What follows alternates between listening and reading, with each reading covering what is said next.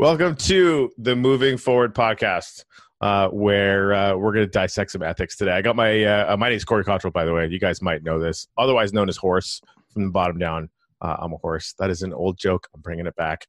And of course, we got my buddy Rio Vernier in the house. Hey, guys.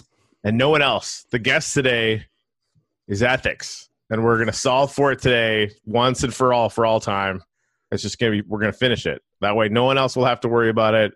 University courses will all just, you could stop and just listen to this podcast, and then it'll be done. And then we can move on to more entertaining things, like how the fuck to get the Freedom Dividend Pass. Yeah, the universities can just shut their ethics departments down after this episode. It'll just be called the Moving Forward Department after that. No, they'll just show kids this video. And that's exactly it. So, and they could bleep out the F-bombs. Apologies for that. Young'uns. No, in college they can allow the F-bombs. I guess. Hey, yeah. When you said kids, I was thinking like, no, you really should show this. I know, but when was the last time you were on an undergrad campus? They look like children, man. It makes me feel so old. I haven't been in a long time, but I have no doubt I would feel like an old man. Yeah, they're all like, "Hey, Professor Rio." Oh, Lordy. I mean, actually, even when I was in undergrad, people thought I was professor, but that's another story. Yeah, I mean, you do have that professorial bearing. I also got made fun of by one of my professors for apparently having, in his words, a whole closet full of costumes. What? I went through a stage in my youth where I was collecting hats from around the world, and so I would show up to class in like a different exotic hat every day. You know what's fun? Like we've been friends for a little while now. That surprises me exactly zero. Yeah, that's fair. But it's awesome. I mean, have at her, you know. Yeah. My mom teases me. She said, "Rio's the only person I know who started out as a freshman dressing like a professor and then graduated dressing like a freshman." Nice. All right, moving on. Ethics. No, I mean, quite a while back, I think it was like episode 30 something, we did an episode on values. And I think that was very helpful for our listeners. I think it was helpful for us. And for us, yeah. I think it was helpful for both. And similarly with AJ in the Bear Cave, we did an episode on political science terminology. And I think it's useful to talk about these things sometimes because most conversations about politics, even if they address policy, which most of the time it's really just the horse race, but even if they address policy, they never go to that deeper level of, okay, but what are the values we have in common? What are our disagreements around values? How am I using these terms versus how are you using these terms versus how does the average person understand these terms? And Corey rightly pointed out in one of our private conversations that ethics and values are not the same thing, which I think is true, although obviously your ethical worldview can inform your values. So in the spirit of achieving consensus, we need to get to some intellectual bedrock around ethics in this episode. So that's what we're going to do. Yes. I'm I've been a little apprehensive about it, just because, you know, this conversation around ethics was also supposed to be how you prove to me that we should just destroy Social Security, which I think is not the best way to frame this conversation, but that's cool. But no, the values conversation was really, really good. And I think that values conversation set us up for more valuable conversations after that, which I'm hoping that this does as well. Exactly, because then we have something that we can reference, right? Something that you and I can reference and something that our listeners can reference. I don't mean necessarily going back and listening to it again, although obviously you can. Yeah. I just mean, you know, in our memory bank, right? So when Rio talks about ethics, he doesn't quite mean the same thing Corey does or whatever. You know, it's just helpful to understand each other. It's true. And how many times, yes, and I'm glad you brought up the terms as well, because, you know, on so many occasions, you know, as people coming from different, you know, sort of political traditions, I guess, you know, it really does come down to language a lot. You know, it just, the second that we establish, you know, where we sit, it just, I feel like the value of the dialogue gets a lot better. So anyway, we wanted to figure out first principles, like boil all ethics down. What are we actually trying to improve, protect, safeguard? What's your initial take from that? I like Sam Harris's take of maximizing human well-being. The reason I like well-being instead of happiness is happiness was the measurement that the people used for utilitarian ethics, and that's been largely discredited because I'm sure most of our listeners who are highly educated creme de la creme of people know, simple utilitarianism is fairly easy to discredit with various art because going right into the and I'm sorry I just no, please do. Interrupted you with the utilitarian. What do you mean by that? You've used that word a bunch. I've seen a bunch of people use that word in different meanings. Fill us dummies who weren't professors 5 minutes ago what that word is. Utilitarianism. It's really more of like a whole school of ethical thought. And it's not accurate to say that it's entirely discredited, but a simplistic notion of utilitarianism has been discredited. And it's basically the idea that all morality is a matter of simple mathematics. You just add up the total amount of human happiness in the world. And if anything you do is going to increase that amount of happiness or the average amount of happiness, depending on the person making the argument, then that justifies the action as moral. Okay. And if it lowers the amount of happiness, it makes it immoral. The reason Harris suggested, very brilliantly, I think, to replace it with well-being is because well-being is a far deeper concept that encompasses a lot of other things humans care about. And it's simply not true that all we care about is being superficially happy all the time. Yeah, no, I like that. So when we were talking about this before, I felt like it was an argument against the fact that you could render all ethics down to math, but it's not. It's an argument against the fact that you could render it all down to simple happiness, right? And when we were in the preamble, I do actually think about ethics quite a bit about how you would train a hyper intelligent AI to handle all of it, because that is actually plausible in our future, right?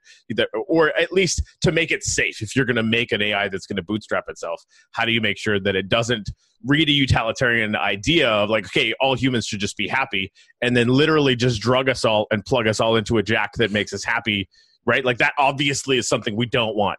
And so that, that description as a utilitarian kind of idea, 100% we don't want that. I'm wondering if well-being, so let's dig into well-being a little bit, because I think, listening to The Moral Landscape, he also talks about the fact that, protecting or safeguarding sentient life, or sentience as a rule is sort of his predisposition to start thinking about humanity. I think it's probably simpler if we just keep it on humanity so that we don't get bogged down by animal rights and whether or not rivers are sentient. They're not. Yeah, no, but I mean, that's a good point too. He actually does define it as the well-being of sentient creatures, which I think is correct. Yeah. But for the sake of a political debate, for now, I'd like to focus on humanity, not because, animal rights aren't a political issue. They very much are. Yeah. But it's not the kind of thing that we tend to spend a lot of time debating. Right. And so it's not going to be helpful for us to waste our time, to get derailed in talking about animal rights. Right. But at the same time, it's something that we could absolutely revisit later. So when you think human well-being, what does that mean to you? So this is the reason why, even though I am a moral realist, I am highly suspicious of anybody who thinks they have all the right answers to moral questions. Because in principle, if we knew all of the relevant information and we were very, very smart and wise, it would just be a matter of deciding what numbers to plug into what equations, and we could figure it out. But in practice, we don't know what numbers to plug in, and a lot of the times we don't even know what equations to plug them into. And the reason I say that is because that question of what constitutes well-being is truly an open-ended question. So is it though? It's not like there isn't things we can say about it. Oh yeah, no, there are lots of things we could say about it. Yeah, no. Okay, so I'm not saying that we shouldn't talk about morality as if. I mean, we should talk about morality as if it's objective in principle, right? Okay. But we don't want to make the mistake that, for example, religious people make of believing that we have some set of precepts that are set in stone and that we can never change. It might be that our first principle of maximizing well-being as a starting point, it might be that is well-reasoned enough philosophically that we don't have to waste a lot of time rethinking that. But as far as like sex. Hello. I've got sex on the mind today, man. As far as second principles, those are like goalposts that are designed to help us achieve the goal. And we probably should be open-minded about those. If we think something makes a good goalpost, but then when we try it in practice, it's a scientific process, really. You hypothesize, I think this goalpost will help us maximize human well-being, or increase it at least. And then you try it in society, it turns out it's not working so well. We have to be open-minded about changing those goalposts based on the data. Okay. So that's the reason why science is never a matter it's not a matter of just doing mathematics at an armchair or armchair philosophy. Science is about getting out in the real world, testing an idea that seems logical, and then seeing if it actually works in reality. And I think ethics is much more like a science than just a branch of mathematics. And Okay. So math is helpful for doing, for it's basically a tool for measuring whether or not our hypothesis was correct. I like that. It's almost more like physics and chemistry than just straight math. Absolutely. Because there are functional results that can change the potential for equations. But I want to really drill down into this well-being thing, right? So, what are 3 things for you that well-being absolutely is for sure, like 100%? Again, I think we have to be willing to change our minds about these We things. can. I'm telling you to be specific. So in this you said moment. absolutely for sure. So some goalposts for me would be things like any proposed solution to a moral quandary, especially if you're thinking at the level of government, that doesn't respect people as individuals and respect their autonomy and their liberty and their freedom. That's a no-go for me, because right now I'm operating under the secondary principle that freedom and autonomy are an essential ingredient for maximizing human well-being. Okay. So I don't believe there is a peak of the moral landscape where people aren't free. Thank you. That's exactly the kind of thing that I wanted to work out, right? So the degree to which, so just to drill down on that, individuality and freedom writ large. I mean, I don't even see that as a secondary principle. Like, I think, as a definition of well-being, I think we would absolutely agree that if you're not experiencing extremely high degree of freedom, then that's not going to be the case, because we're not 100% free anywhere, right? As individuals in any way, shape, or form, as long as you're in a civilization, that is.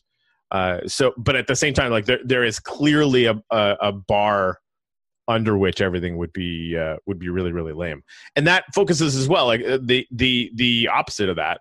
Mm-hmm. Being not free, or being completely subsumed to a collective at mm-hmm. the force of, with the use of force, right? But we talk about authoritarianism all the time. And that, I think, is one of the things that we come back to all the time at a subconscious level that we're completely and totally against. Right. So mm-hmm. I think that's an interesting place to start. Yeah. And it's not a place where everybody would agree with us. So already there's a lot of serious thinkers who would part ways with our analysis at this point. But here's the thing. If anyone were to actually disagree with that, they're fucking wrong. Well, I agree. No, I mean, that's the thing.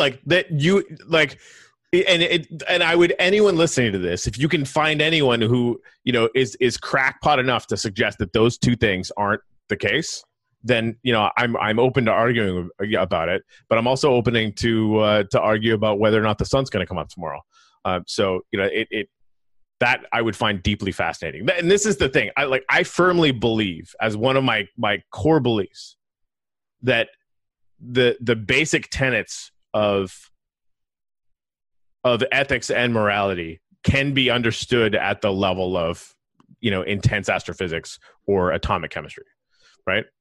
There are things that are testable, knowable things. Sorry. Yeah. No, I'm sorry. I shouldn't have interrupted you. No, that's okay. Did you finish your thought? Yes. Okay. Sure. I mean, I was actually going to disagree a little bit. Okay. I don't believe that ethics is a branch of science. I think that it's a how do I put this? I think it's a practical application of all of the branches of science put together. I think that if we as a society decide that we want to maximize human well-being, and that's a goal that we set for ourselves, we would be crazy not to test our hypotheses using all of the tools of science, mathematics being one of them, but literally also just, I mean, everything we know about how the world works, that science tells us about how the world works, is a data point that should inform our thought process around how to achieve that goal, right? Yep. So if you do experiments on the human brain and you determine that people genuinely are, on whole, much less happy when they're unfree, then you've just proven my hypothesis about that goal. And I would bet money on it that as neuroscience matures, that they will prove that. Yeah, I think that's right. And what they're going to find is that there's limit potentials for that, right? You're not allowed to drive your car 900 miles an hour on the road. That makes you less free. Sure. But you're okay with it because less people die. Well, yeah, exactly. And that's actually also one of the reasons why democracy, which I guess we could also call another goalpost. I think that democracy is an idea that we're constantly refining, and there's different ways of doing democracy, and we should be trying to refine it. But in general, the idea that, the state should be accountable to the people in some way, I think is another goalpost. It's related to autonomy, but it's taking to the issue of autonomy to the level of government. Maybe another one of the things that, and this is something that I think about a lot as far as well-being is concerned, is agency, right? Mm-hmm. It's one thing to have freedom, but if you can't have agency in dictating the level of freedom that you have, or the level of freedom that you will cede for a civilization, that to me is part of that sentience, right? Yeah. If that's being decided for you, then you don't have agency in that scenario. And I personally feel like, people don't like that. And again, that's where the second order principle of democracy. Yeah, and I mean, there's a lot of overlap between what we're calling our secondary principles in ethics and what we call our values. Yeah. Right. So if your first principle in ethics is not maximizing human well-being, but it's maximizing the glory of God, right? Then you're going to have a completely different set of secondary principles because your goal is different. And that could explain why highly religious people would have a different set of values. This is where I would argue that ethics actually does end up being more like science, because here's the thing. I can prove to you that human well-being and sentience is a thing. Yeah, no, right? That's a really good point. I agree. You can make ethical statements that are fucking wrong, right? Like that, instead of being snippy about it, which I want to do, you can make ethical statements that are completely and totally disproven by the data and the facts. Yeah. So you can't say an axiom that basically said, like, because this orange is on the table, we're gonna have ethical decisions 1, 2, and 3. And quite frankly, that is the same as I'm going to make an ethical decision around the glory of God. They are identical, right? Except that one is a very, big myth and the other one is an orange. Well, I think that's a good point, right? So what you could say, I don't know if I would go so far as to say we've proven that God doesn't exist, although I'm open to that argument. That's a whole other question. That is a whole other question, but what you could say is that if you're going to base your entire moral system on it, then the burden is on you to prove that it's true first. That's right. And the whole, proving God doesn't exist thing kind of gets blown up really, really quickly, because you basically just bring up the spaghetti monster thing, right? I don't have to prove to you that God doesn't exist, because I don't have to prove to you there isn't a spaghetti monster behind the moon. That's not how any of this works.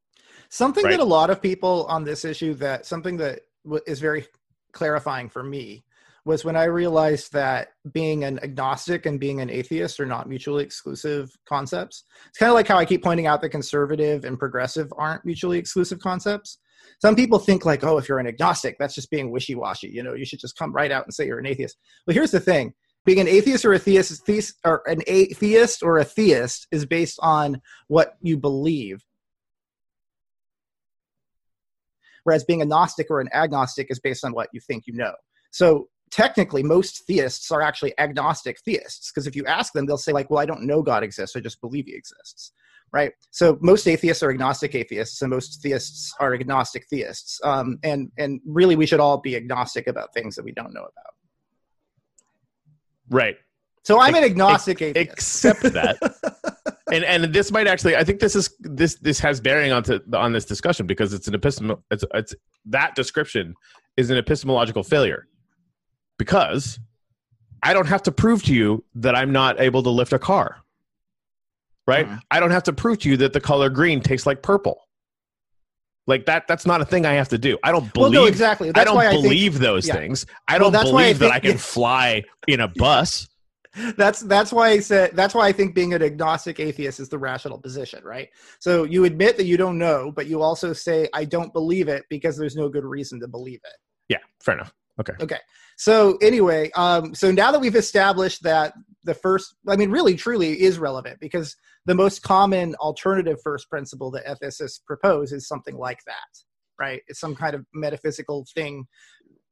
Right. If you're not a naturalist who believes that the universe is what it is, if you're a supernaturalist and you believe that there's something outside the universe that's actually governing everything, then that's going to inform your ethics. So we're not that. So we have that in common. And again, I would submit that it would inform your ethical failures. Yeah, I agree. Well, it's certainly, the odds of you being right about it are very low considering there's zero evidence. Well said. Okay. All right. But so we've been talking about ethics in terms of governance. But the way I see it is you have maximizing human well-being, right? It's this foundation. Yep. And then you kind of have two towers, if you will, that are equally important in terms of doing that. And one of them is the kind of collective choices that we make as a society. And that's what we talk about when we talk about governance, right? But the other tower is, individual moral choices that we make as individual people also impacts the world, right? And so I think you need a set of secondary principles that inform the tower about individual morality as well. And anything that the collective side of it does to try to maximize human well-being needs to respect the individual side and vice versa, right? Right. So part of the reason why I part ways with the traditional left, the old guard left, the non-libertarian left, or whatever you want to call them, is because I don't think that I think they completely disregard the individual tower. I think that they're operating in such, and this is also true about the fascist right. Anytime that a system is too it's too zeroed in on the collectivist thing and overlooking the individual thing, they are going to make a lot of moral errors. Can you give me an example of that? Yeah. Just so we can clarify it? Yeah. So I would say that when it comes to individual moral choices, one of my goalposts is that choosing that you have more individual moral responsibility for something that you actively choose to do rather than for something that you choose not to do. Now, I'm not saying that choosing not to do something has no moral implications. I'm just saying that it doesn't get the same amount of weight, right? So, for example, if a person chooses not to have a child, then that kind of absolves them of the moral responsibility of caring for that child. However, if a person chooses to have a child, that is a positive choice that they've made. And I now think it's fair for society to say, you made that choice to bring that person into the world and you have some moral responsibility for that person. Right. And I think that, that's codified, into law in a pretty high degree, is it not? Yeah, but it has implications when we start talking about government as well. That's why I brought it up. Okay. I wonder if the opposite end of that argument isn't also true, that the sort of the mathematical weight that some people put on individuality can dramatically decrease the gestalt human well-being, getting in the way of people that would be trying to collaborate to increase that well-being. I think that's right. Yeah, that's what I meant. That's what I meant when I said that. Yeah, that's all of our fights. That's all of our fights. Yeah, right? It is. But I'm an individual with my own preferences and prejudices, and so are you, right? And so the way democracy should work is that we should be getting together. Like I might have a tendency to overemphasize the individualist tower, right? And you might have a tendency to overemphasize the collectivist tower. So that's why talking to each other is healthy. And if we can figure out how to thread those towers together, this metaphor is getting really weird. It is. Then you build some bridges between those damn towers all the way up. Then it's going to be better, right? Yeah. Well, and again, I know we harp on this all the time, but I think it bears repeating.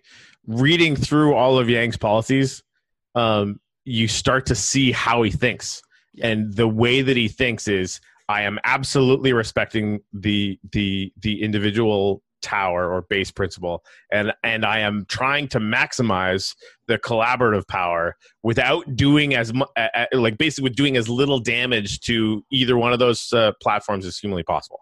Absolutely, and I think that's You could also characterize it. You could also characterize it as, I'm trying to maximize the individual tower, doing as little damage to the collective tower as possible. Right. Yeah, it's the same thing. Right. Yeah, I really believe that. And he's the only politician in my lifetime that has even attempted that project. And I think that really says something, because it's so obviously the best way to go. But the problem is, right now we have parties that are overemphasizing one tower rather than the other. And we're not, honestly, what I would really like to see happen in U.S. politics, and I think we're making a case for it right now, would be for both parties to come back to the center. And by the center, I don't mean, the evil, awful establishment centrist who isn't going to do anything, blah, blah, blah. That's not what I mean. So I can make a case for that too. I just mean, I want both parties to come back to a position where they're respecting both of these towers and taking them seriously and working with each other. Yeah, like Yang as dead center in American politics is really interesting to me. He's given American politics a new way to be centrist. Yeah. Right. And that's where we come into the language problem too. Like the second we use that word, everyone's like, "Oh, centrists are evil, fucking guillotines, fuck off." Right? Like that.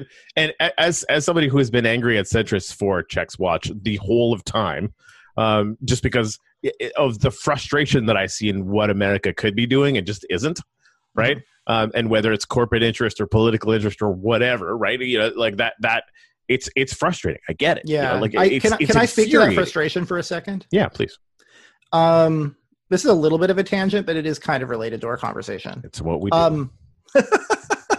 I think our listeners probably like the tangents. Anyway, so here's the thing. I get the frustration, but this is probably getting truly to the heart of why I think populism is so dangerous. It's a conversation. Can you define it for me again?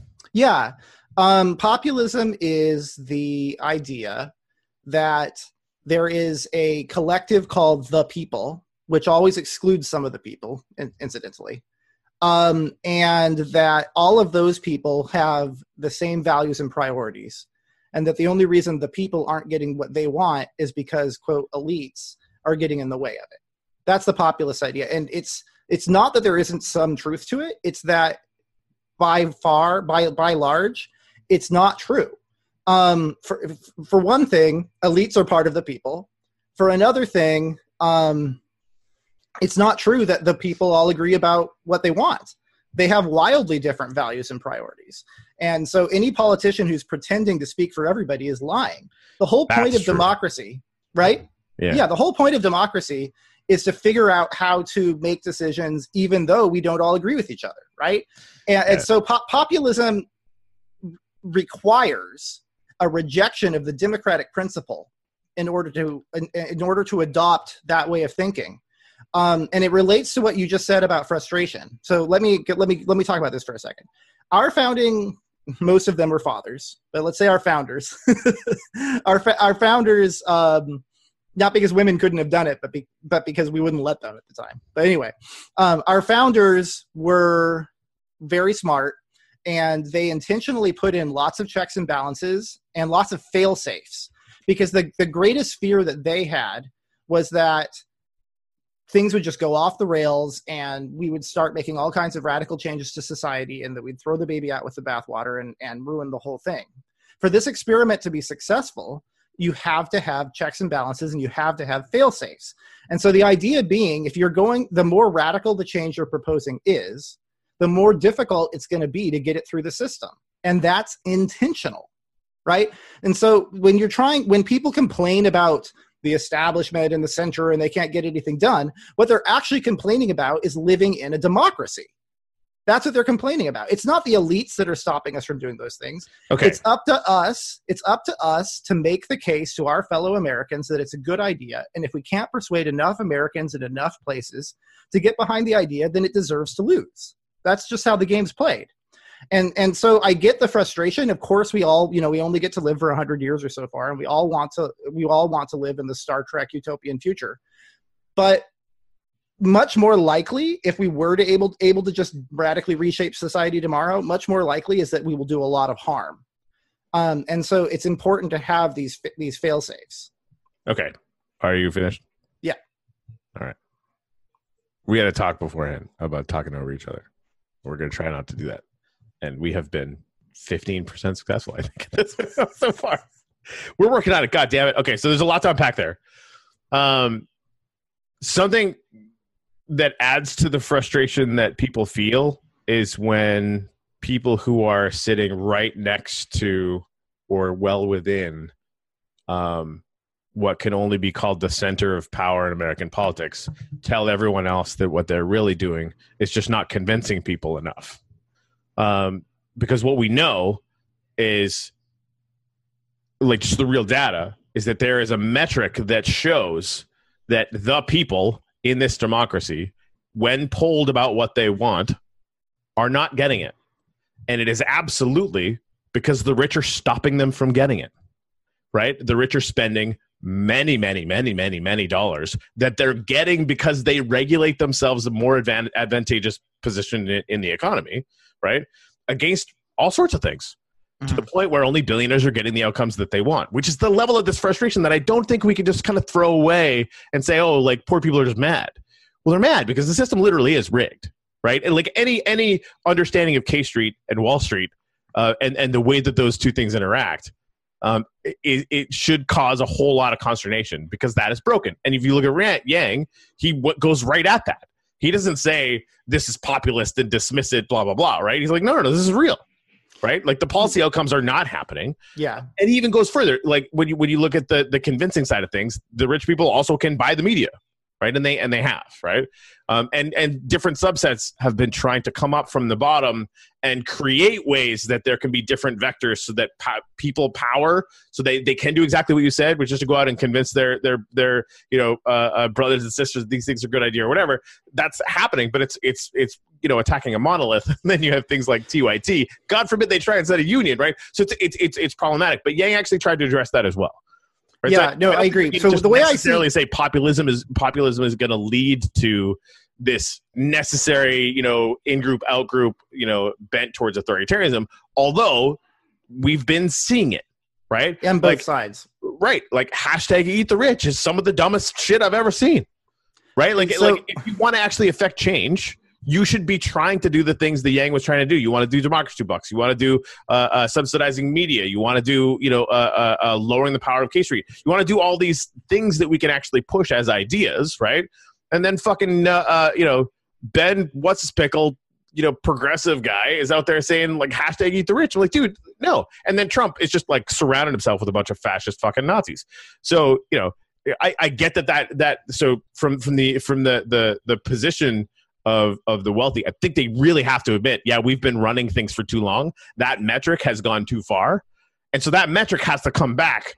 Otherwise, going back to the gestalt well-being of humanity, like that, the real problem is too many people are feeling like their agency is down and their freedom is down, and their capacity to live a life that isn't just suffering is down. And so they're pissed off. And so, like, Yang was perfect at directing that.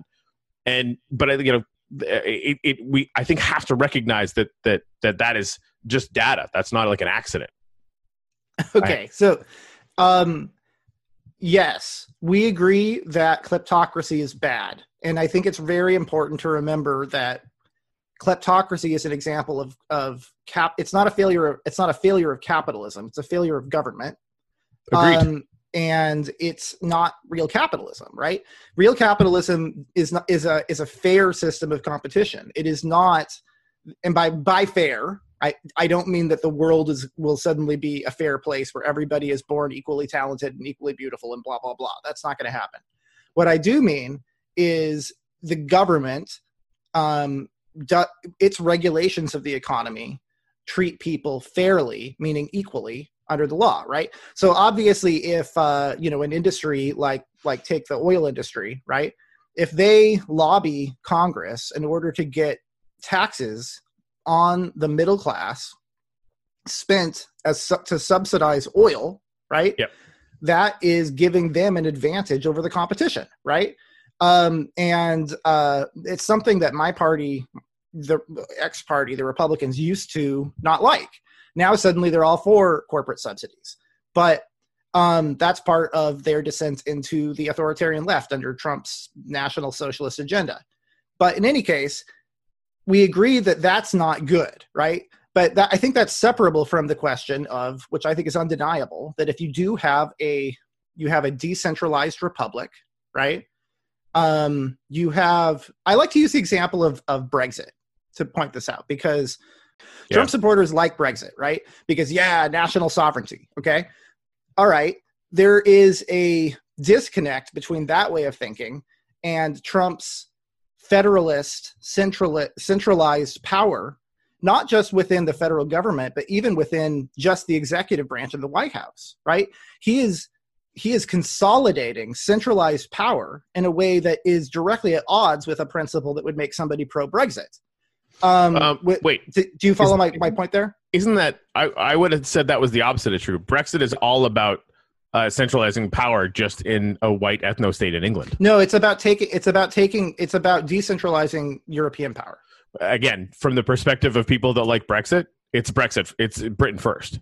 It is literally about centralizing it around a white ethno state in England. Okay, well, but the point, I see what you're saying.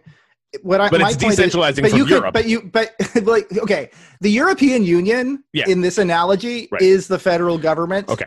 You see my point, right? Yes. Because we are a collection of states. And it used to be, and this is the actual position of real conservatives, it used to be that you wanted to respect states' rights, right? You did not want the federal government taking a bunch of power. You did not want the White House consolidating a bunch of power. Now, of course, you're right about what you said, and what that proves is that they're not standing up for a deep value like decentralized power. What they are doing is a bunch of hypocrites who are fine with totalitarianism as long as it's done by somebody who agrees with them. Well, shock and awe. Right. Well, and I think maybe the other thing to think about too is that when I think about well-being, I'm not thinking about well-being of Americans. Right? I'm thinking about well-being of everyone on the planet, and most people aren't. Right? But I think like if we're going to be true ethicists, that has to be a factor. Where even like the well-being of the gestalt of the number of people in Europe is probably lowered by Brexit, and that never enters their calculation, right? We don't even necessarily want. I mean, I don't think that it's necessarily wrong for someone who's leading a country to put the interests of their country first. Well, that's the individual versus the collaborative. That's two true. Towers on a nation state scale. But the problem with that way of thinking, especially when it's being filtered through an incredibly inferior brain like Donald Trump's, is that it creates this false dichotomy, right? It creates these situations where he thinks, well, what is best for America can never be to maintain alliances. Well, that's not true. Like, sometimes working with your allies is actually in America's interest. In fact, basically, by definition, it is, right? And so the problem with Trump isn't that he wants to put America first. It's that he sucks at putting America first. But I think you're onto something though, because at the nation state level, he's so ingrained in the Republican id or the conservative id, which is like individualism above all else, that it actually makes sense to him to do that on a nation scale. Like, why are we paying for NATO? What the fuck's the problem? That's not individualistic, though. Fascism is a collectivist ideology. Well, right? It's about country. Right? It's about like fealty to your country. But, so true American conservatism, right? Like the reason the true American conservatism is more like that "don't tread on me" thing. To be honest. What Donald Trump has convinced all of these people to say, like, yes, great leader, Donald, tread all over me. Right. That's not putting individualism first. No, what I was trying to say, and I must have said it very badly, is that like at a nation state level, it's almost like he's taking that id of doing the individualism as a human, mm-hmm. and then turning it into individualism as a country. So it's like it's it's removing the United States from the world, mm-hmm. and just like screw the whole idea that we're collaboratively and what would be the more ethical position of trying to improve the lives of literally everyone in the world, because human beings and well-being is not white people in America, right? So. But yeah, I guess the analogy probably wasn't as apt. No, I take your point. I'm just saying that nationalism is a collectivist way of thinking, right? Yeah. I'm a nationalist in the simple sense that I believe in borders, right? I do believe in national sovereignty and borders. And I'm concerned about the fact that the sovereignty of states is not being respected by this totalitarian president. Yeah. Okay, so ethics. Yeah, well, no, it's where all this stuff. No, it's all related, right? But yeah. So I would say that Bernie Sanders and Donald Trump both take the collectivist tower too seriously, and in fact, both of them are also making exactly the mistake you just said. Bernie Sanders has the most hostile immigration policies of any Democrat. Like you literally have to go to Trump to find somebody with worse immigration policy. And again, it's because he hangs out with unions and factory workers, like they're all going to be able to come back, right? That's the criminal mistake of his campaign. But even if it were true, the moral case for it would be based on, and I'm not necessarily saying that it would be wrong. Okay. But it would be, but you like, let's make it explicit. Trump and Sanders are both explicitly saying that Americans deserve more moral concern than other people. But even if you believe that, it just doesn't make sense in the 21st century, like you said, right? Right. They are scapegoating foreign labor for the actual cause of job loss, which is automation. And in doing so, they're actually doing the bidding of corporations. Sanders is, willingly or not, basically a puppet of corporate America. That's the truth. You want to unpack that? Well, I mean, on this issue, it's quite clear, right? Because if imagine you're a corporation that is, preparing not to offshore, but to automate away 90% of your current labor force, right? There's nothing that you would like more than to have somebody like Trump or Sanders in the White House who is willing to scapegoat foreign labor for automation so that the American people don't see what's up. That's He's an giving point. Cover to corporations to automate away jobs. I think he's a corporate puppet.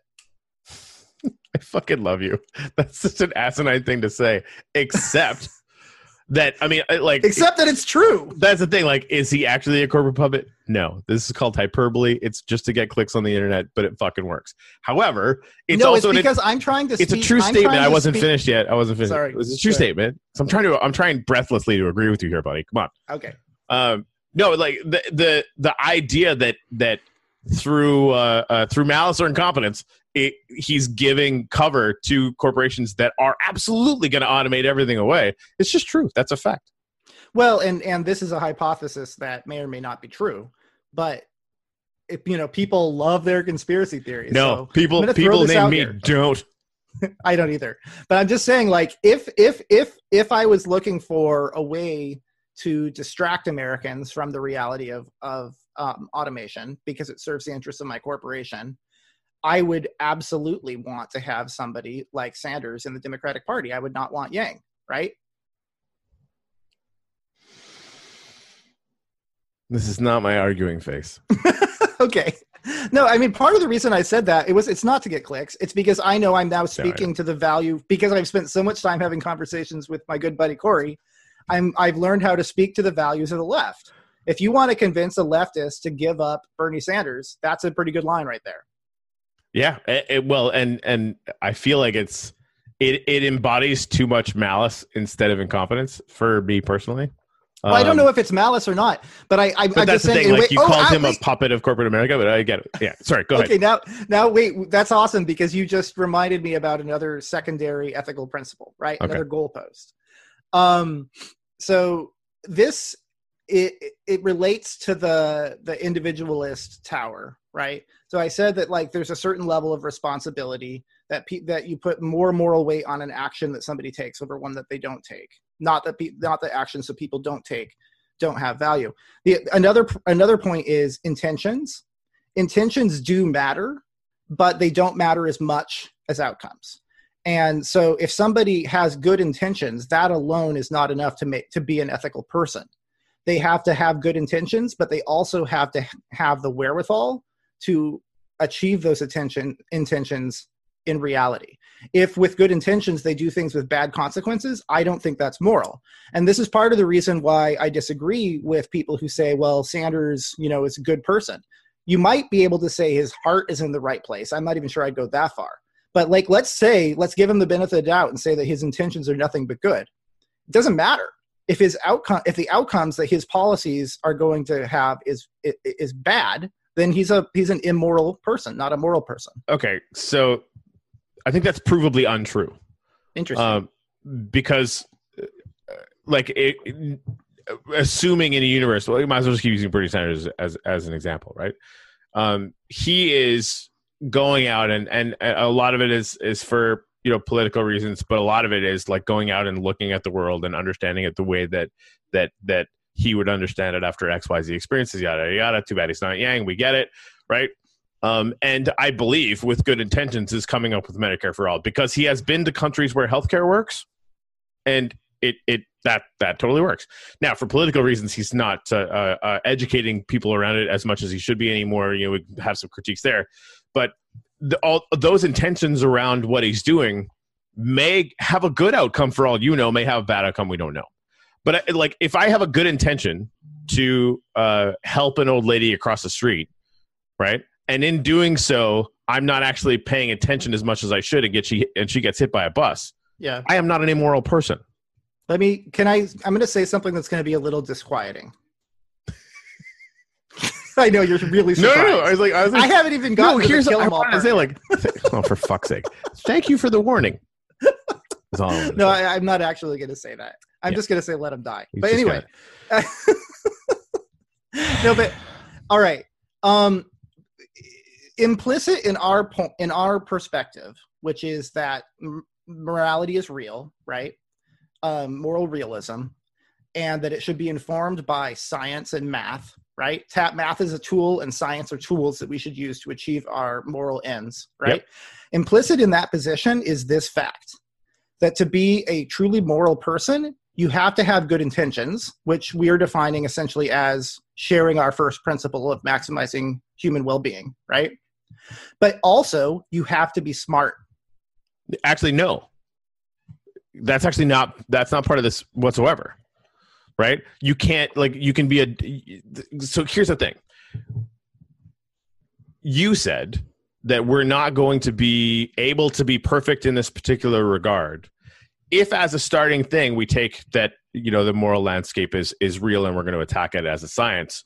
Even a 5-year-old who is not quote unquote smart yet is going to be doing those things and getting better and better at them all the time. We can't call that kid immoral because he makes a mistake. No, I would say it's and more that like would also amoral. be true. That would also be true of no, but honestly, that moral in the context of that individual human being. Okay, right? I'm making an argument for Trump supporters now, so please give me a minute because this hurts my fucking feelings a lot. I don't agree. Well, here's the thing. I know, but like we can't say if morality is a science, we can't say that just because you are testing something as a hyper-intelligent monkey in a moral context and you fail, that you are therefore immoral. That doesn't make sense. Well, okay.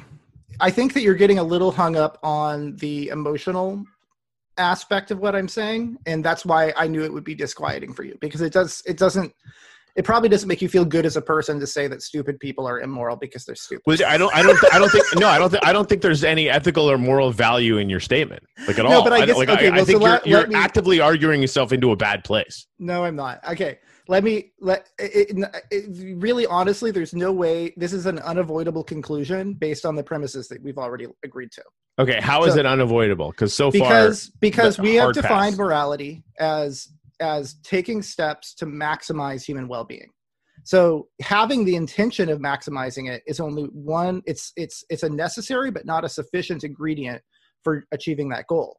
The other ingredient is being smart enough to know which steps to take, right? So like, yes, just wanting to achieve it is nice, but unless you're actually willing to do the work to figure out what the best way of doing that is, you're not capable of making a moral decision. I wouldn't necessarily say that's immoral. I guess I would say it would be immoral if they were very cocky about it, right? If somebody's just stupid but they're humble, then I would say they're like amoral. So right? They're kind of like a bear. You can't really fault a bear. Well, let me finish my thought. You're interrupting me. Sorry. Yeah, no, you can't really fault a bear for killing you if you're trapped in a cage with the bear, because that's just what bears do, right? Yeah. That is how stupid people are. You can't really fault them for being stupid, but their being stupid still makes them extremely dangerous. Okay, them being stupid making them extremely dangerous, fully agree. Yeah. Right. But that's amoral. That's amoral. Now, as opposed to immoral, now, if you take a bear that was conscious in the way that a human is conscious, and you also give that bear a cockiness where he's like, I'm the greatest, I'm the smartest, I'm the most moral bear you've ever seen, then I think it comes into the territory of immoral, because now not only are they dangerous, but they have persuaded themselves to believe that they're doing the right thing.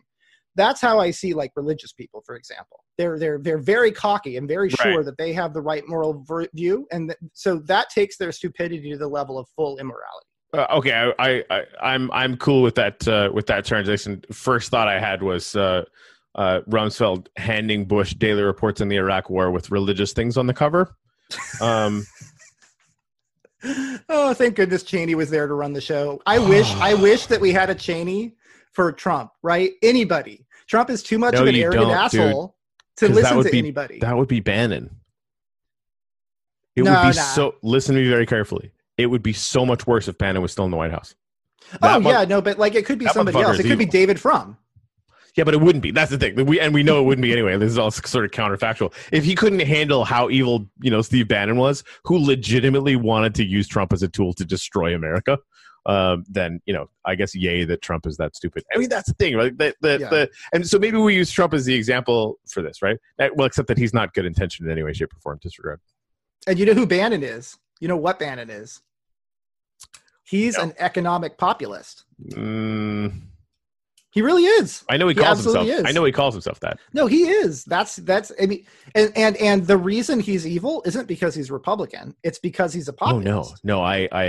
Well, okay. So I'm serious. The party was better off when it was not. The opposite of populism, frankly, is liberalism. It's not possible to be a populist and be liberal at the same time. So I hate that, because basically, because that sounds like a rich person defending their position of power to me, right?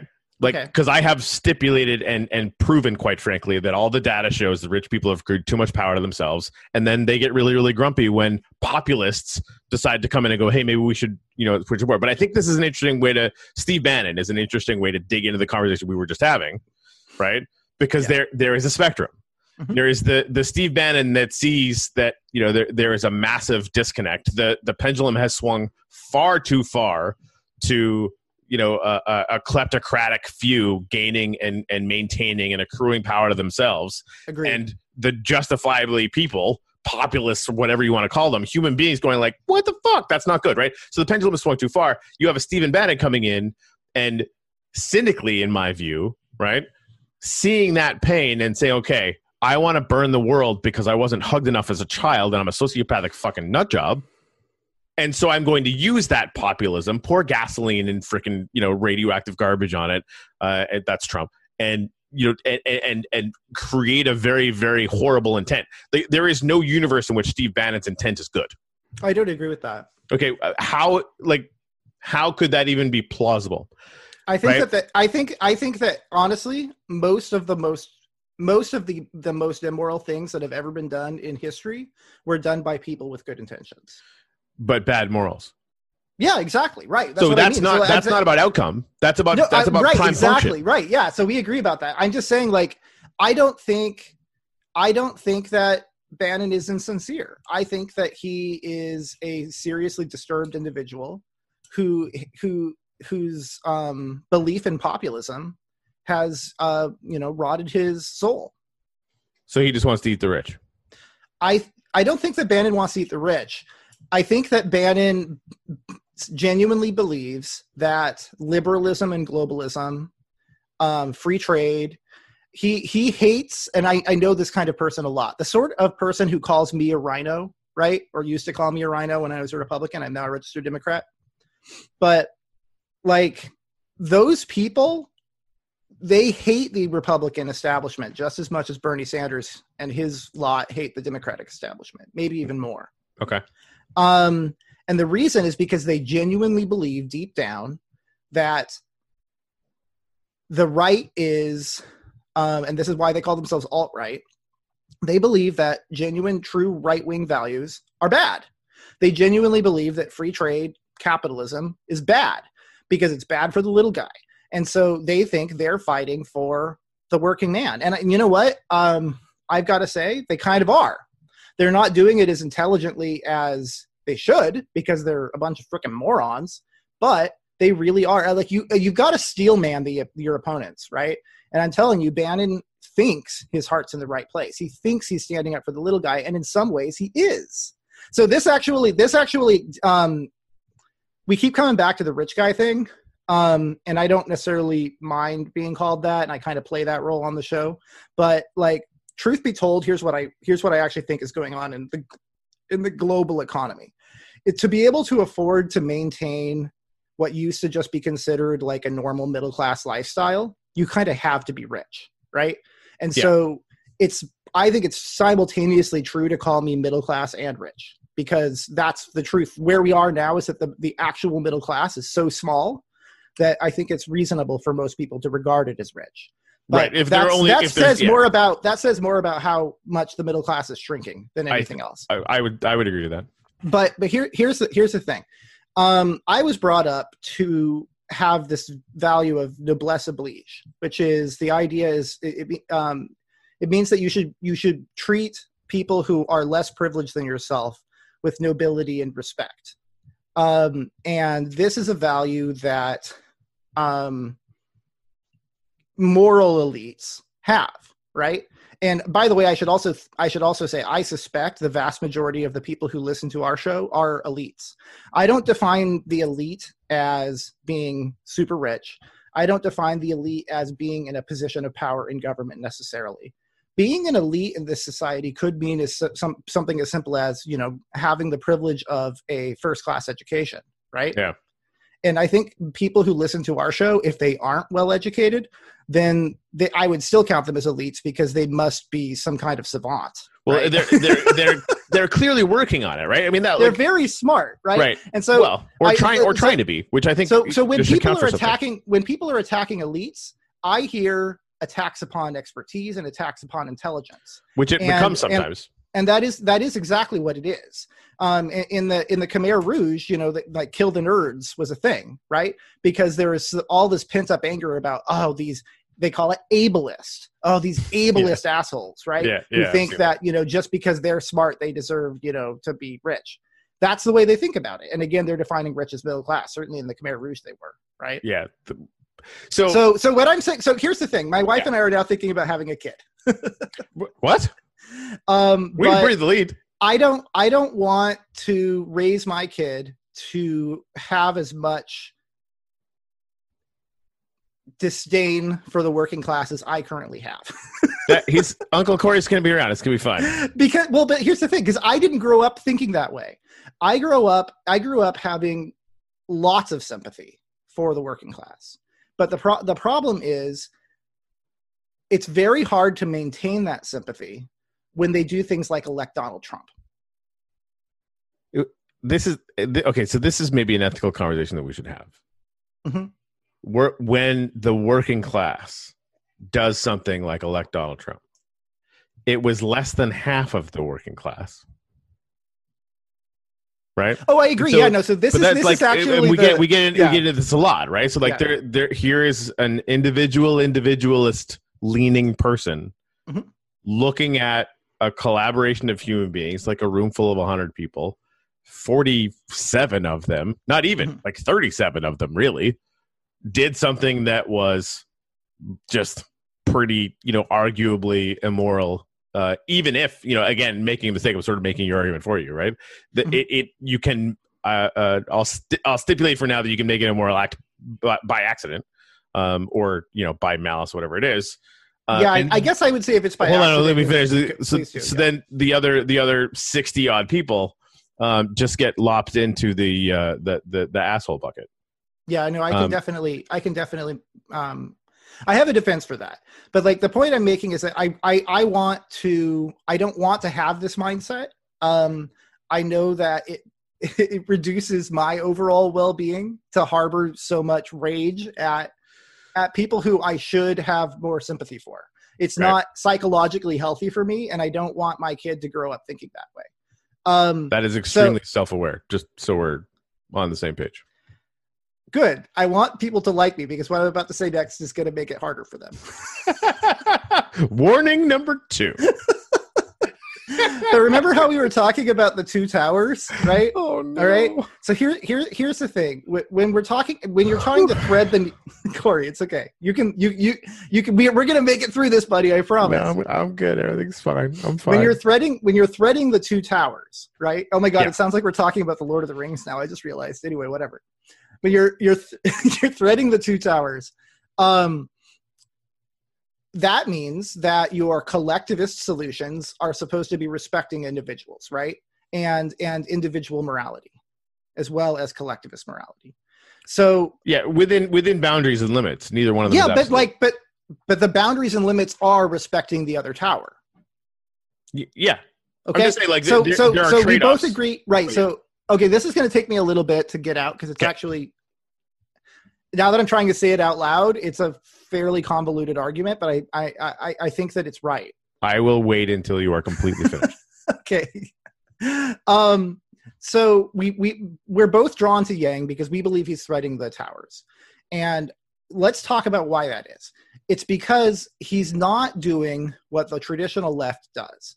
And what the traditional left does is disrespecting the individualist tower in a way that is going to, and has, whenever it's been tried, reduce the overall well-being in the world. And the reason for that is because they have an ends justify the means way of thinking about things.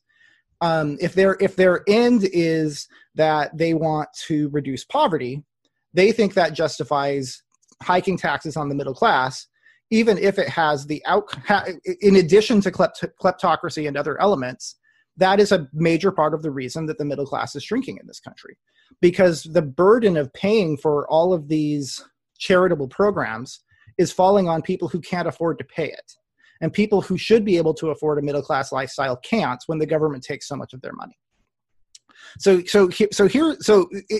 As I'm saying this, what I want you to do is I want you to keep in mind that we share the same goal, the same policy solutions to this problem. But I want to make the case that if the Democratic Party doesn't embrace something like Andrew Yang's version of it, I believe it is more moral. If I'm forced to choose between the old guard left, and if I'm forced to choose between overemphasizing the collectivist side in a way that disrespects the individualist side, or overemphasizing the individualist side, I think it's more moral to do the latter than the former. But I don't want to be forced to make that choice. I would prefer to have Yang's solution that threads the needle better. But here's my argument for why it's more moral. I think that there's a difference between a collectivist policy that that fairly seeks to create a floor, right? Which is what a UBI and a VAT does. Are you following this, Corey? Yes. As opposed to a collectivist policy that unfairly forces charity, which is a different thing. And there's a moral ground for that. If people want to be charitable, that should be something that they voluntarily do. It's not something they should be forced to do.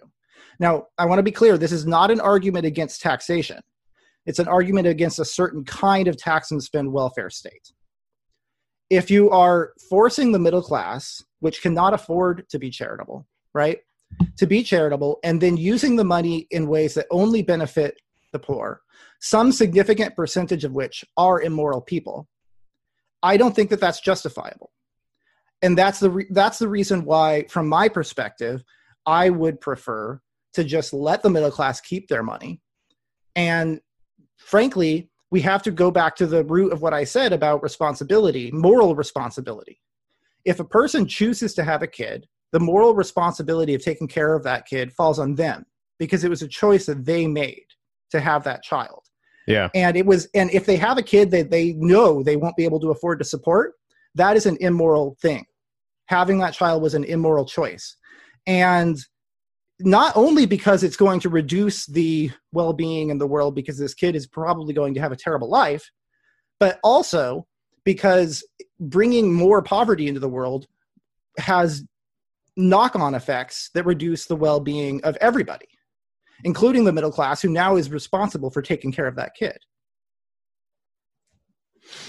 Okay, so I can clarify that more, but I'm basically justifying morally why, in a universe where I have to choose between the current tax and spend welfare system or a version of that on steroids, which is essentially Bernie Sanders' vision, and just lowering taxes on the middle class and doing away with the social safety net, I think that the latter is better. Is it worse for you?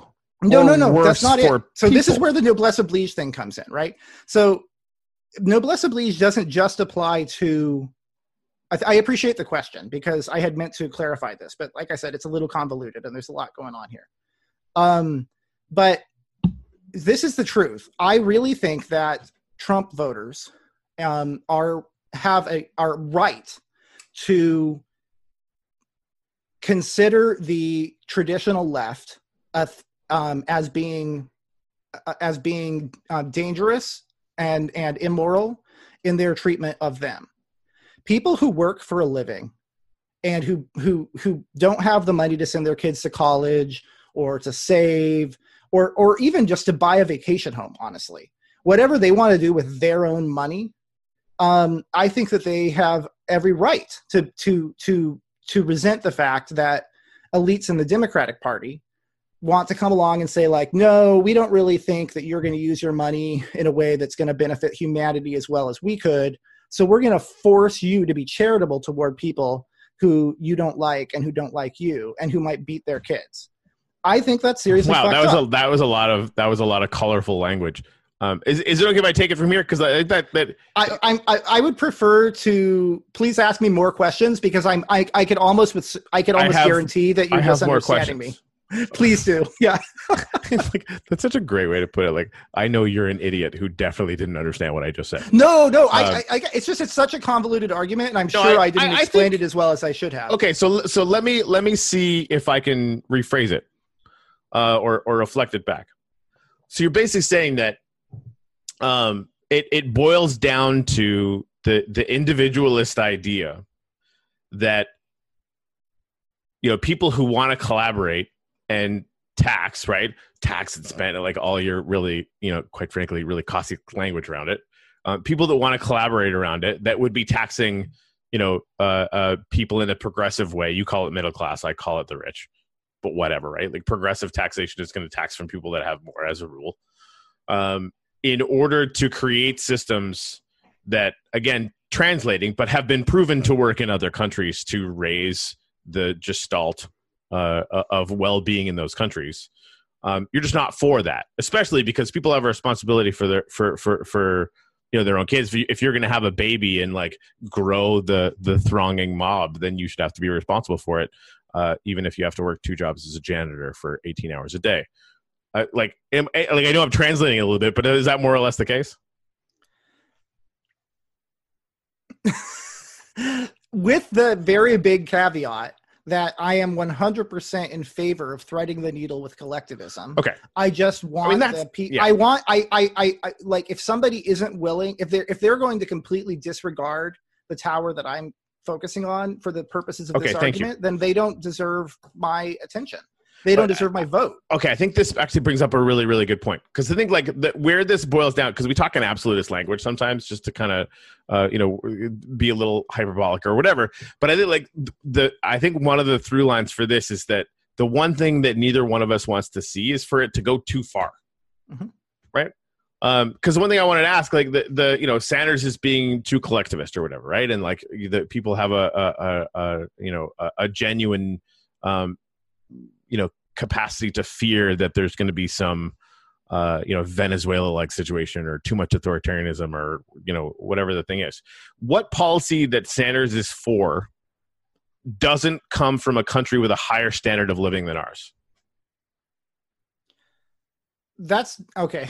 Well, I'm going to answer the question, but then I'm going to say why I don't think it's the right question. Okay, no, that's fair. I mean, like we're like, for me, ethics is like, okay, this is a system, right? We as a collaborative effort in this country is a system. Right. That system should be ethically charged with increasing the well-being of everyone in it, right? That's the math. That's what we're trying to do. I would say that there is no precedent for a country as large as ours, with as complex a medical system as we have now, going to single payer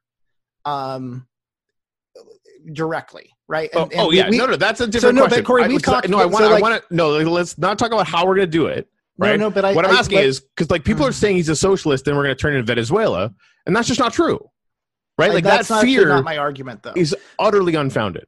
Okay, so. Also, the federal jobs guarantee is like the best example of that would be China, and they gave it up. Which the best idea would be Germany or Norway.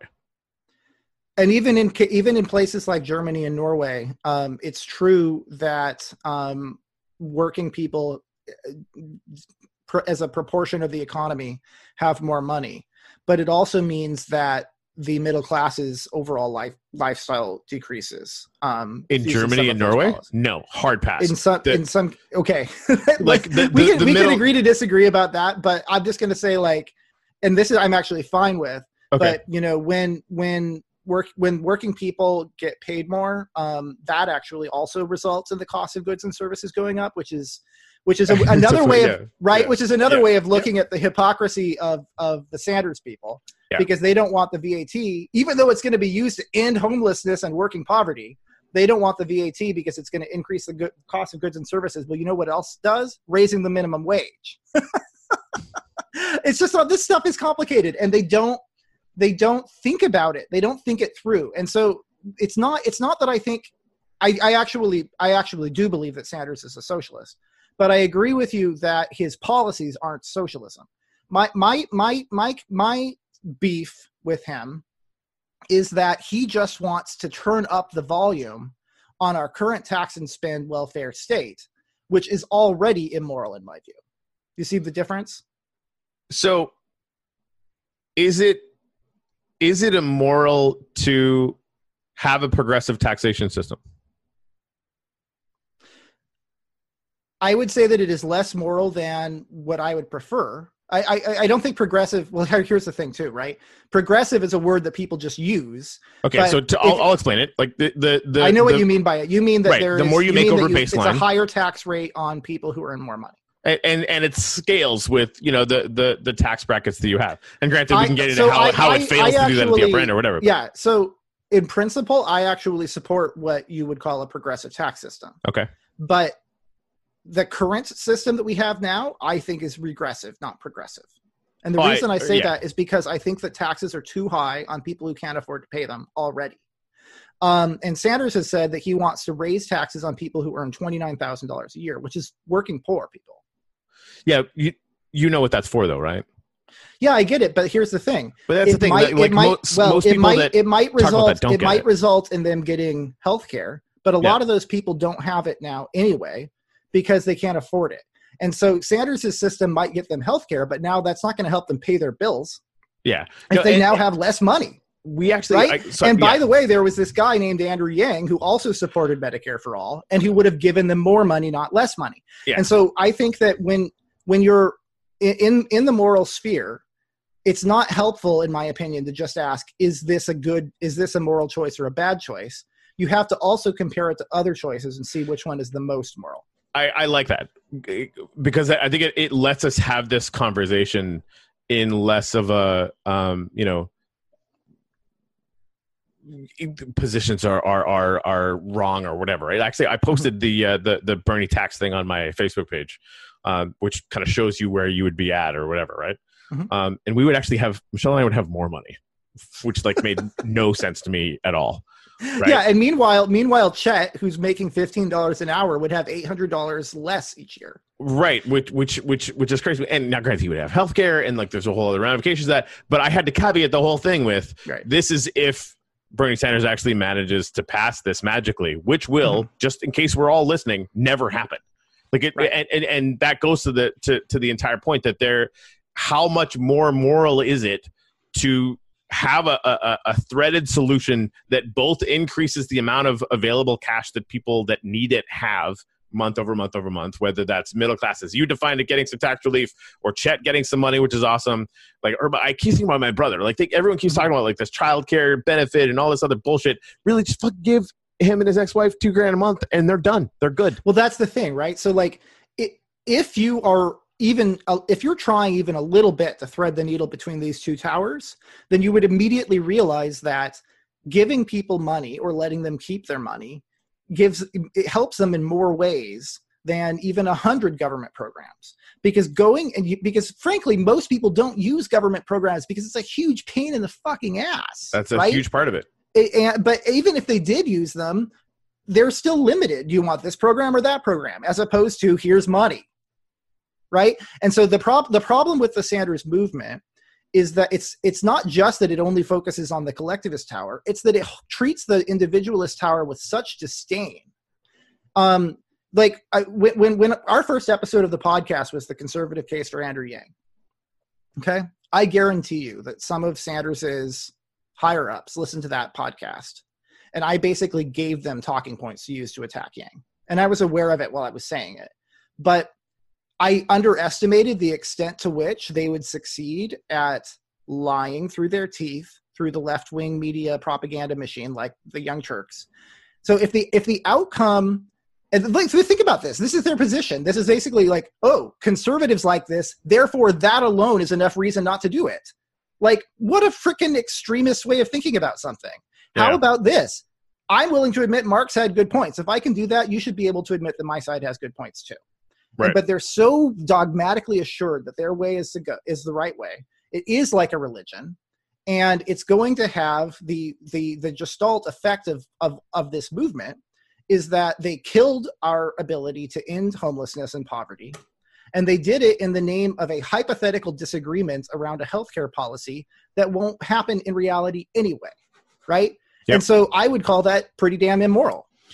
Let me double down on that and say that the act of dogma or adhering to dogma in any way is automatically immoral because it goes against the first tenet that we agreed on, that all of this should be science and evidence driven, right? Like that, the second that you're using or applying yourself to any dogmatic position, you've instantly become immoral, even if you happen to be right by accident.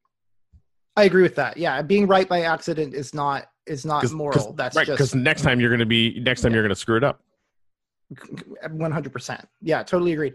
Now I have to start wrapping up, unfortunately. But one last thing I wanted to say about the subject of noblesse oblige, and I kind of touched on this already, but I want to be really clear about this. It's the obligation of nobility, right? Yeah, it's not that I just want to stand up for my interests as a quote rich guy, right? It's also that Sanders and his movement are, through their way of thinking and their disdain for the middle class, they are forcing me to, if I were to side with them, that would actually be a betrayal of noblesse oblige, because I would not be standing up for the Trump supporters in that case. Now, keep in mind, I'm simultaneously extremely angry and losing sympathy for them. But also, at the same time, I'm aware of the fact that that's not healthy for me and not the right way to think. And right. I want to stand up for them.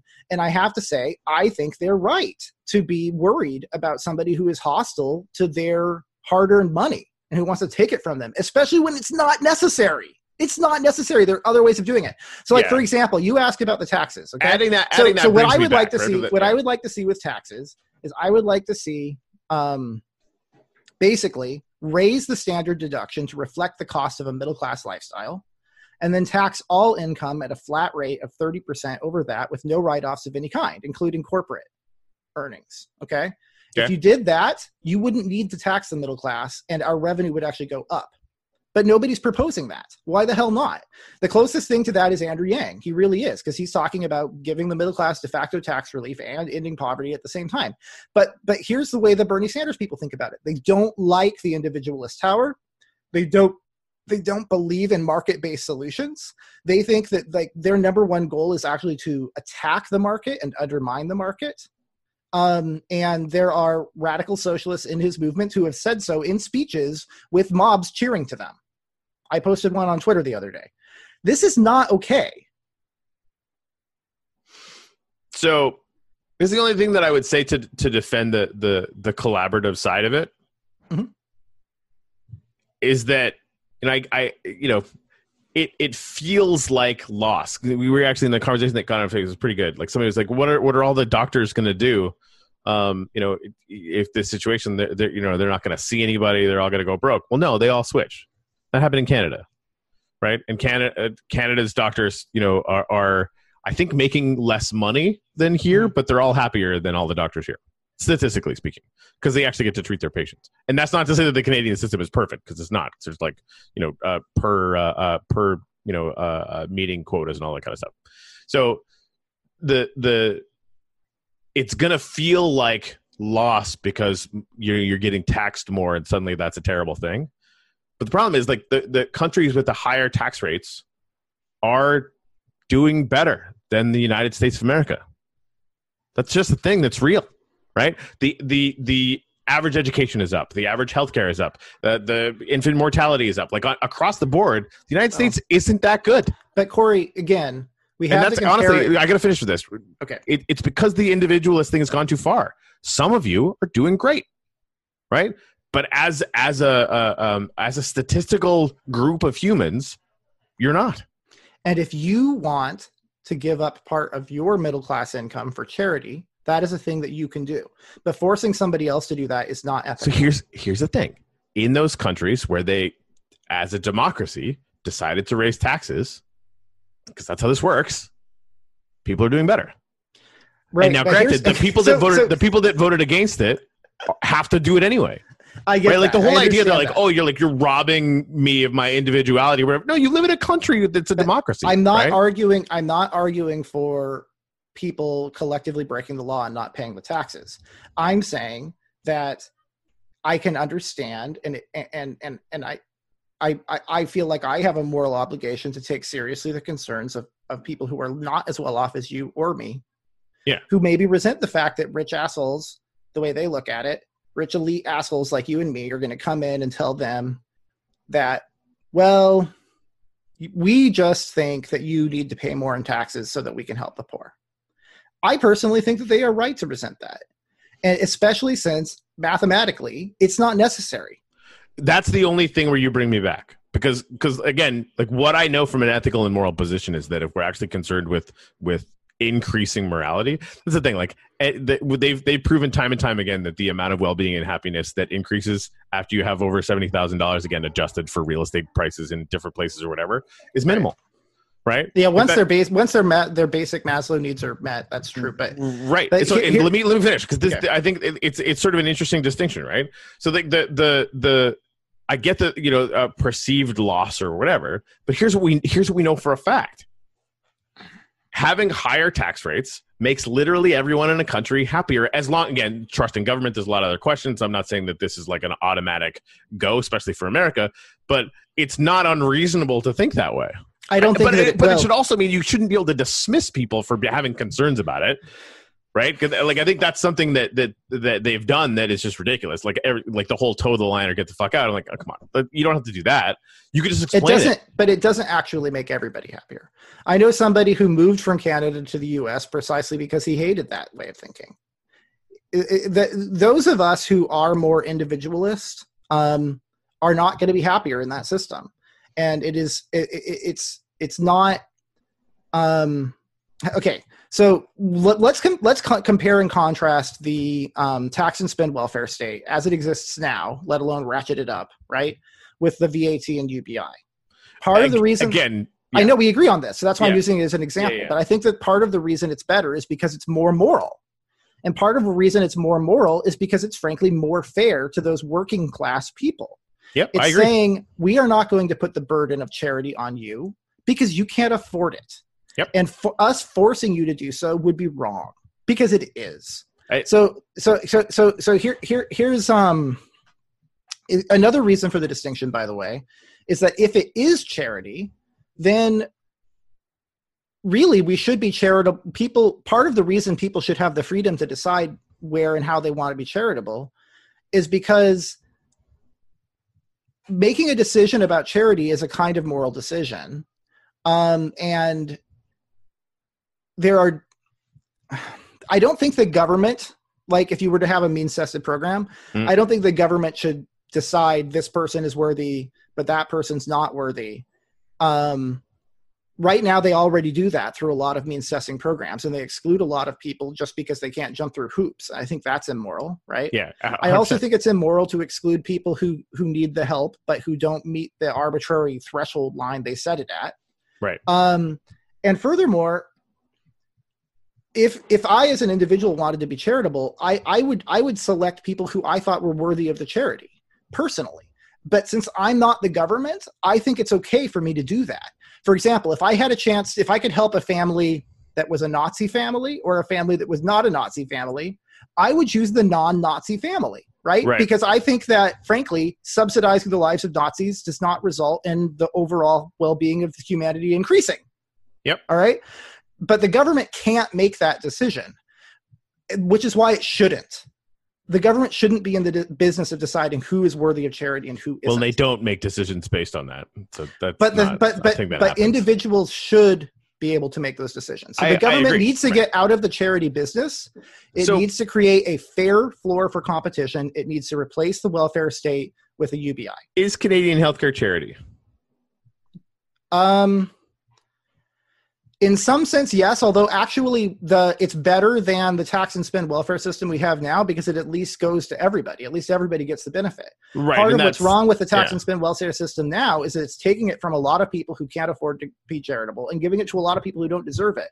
And what makes it charity is the fact that it's only going to some people. If it went to everybody, then it would be more like it would be a more fair government program. I hope that we can really inject this into the way that we talk about things, because talking about because there's so many really sort of, every time anyone other than you has ever said tax and spend, it means like tax and spend liberal, and the next thing they're going to say is that I'm a socialist, right? So there's a lot of weighted language and all of that stuff. But what I really like is operating from the perspective of, making the arguments that you're making, and you're, I think, taking care in some instances to not be absolutist about it, and then saying, listen, like that is what it is. This is more moral, because like instantaneously I can get on board with that, because I agree. Yeah. And saying it is what it is, what I would say is that right now it's a mixed bag. It does some good, but it also does a lot of unnecessary bad. And I think taking money from people who can't afford to be charitable and giving it to people who are horrible human beings is bad. But like when you, let it makes clarify. me sad that you look at the mob. But that's the thing, like in that sentence, what I'm saying is you would be excused to say that. Right? Some percentage of them are, right? Yeah. And the government isn't going to make any effort to make sure it only goes to the ones who aren't, right? Nor should it, right? But an individual choosing to be charitable could and should make that distinction. So the government just needs to get out of the charity business. We need to stop thinking of it as charity and think of it as creating a fair floor for everybody. And really, like, your tax code is progressive as fuck. It is. It's actually, frankly, more progressive than what we have now. Yeah. So, like, why don't we just email Bernie Sanders and be like, dude, your fucking plan sucks. Yeah, he won't like it. He won't like it because part of the point is to shrink the middle class, and that's the thing. You don't know that. That is a declarative statement with no evidence at all. The evidence for it is that they prefer this system to the UBI. You don't know that. The evidence for it. They don't understand it yet. They've never proven that they understand it. Okay, well then they're too stupid to be moral. Yes, dogma, immoral, agreed. Okay. So they're either truly evil or they're too stupid to make good moral decisions. Well, consensus achieved. Sure. Not how I would word that exactly, but I'll just fine. Okay, I have to go, Corey, but this is a really good episode. And Indeed. you might say that Humanity First is our gumbo. It is.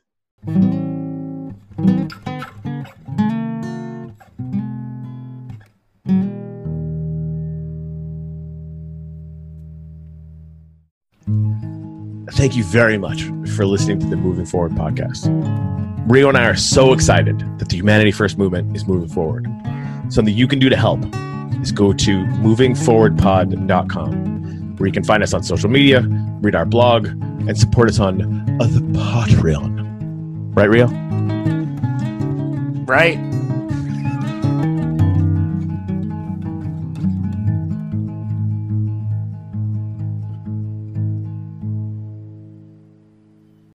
Loud. So I'm hoping we don't hear them in the background. Okay. Yeah, if they just made a noise, I didn't hear them. So it should be good. Yeah, I don't know. I mean, it's a pretty big house, but they're really loud. Well, that's Okay. fun. Yeah. All right. Okay. So we're talking about ethics. That you're gonna love this. This conversation is gonna rock your world, Corey.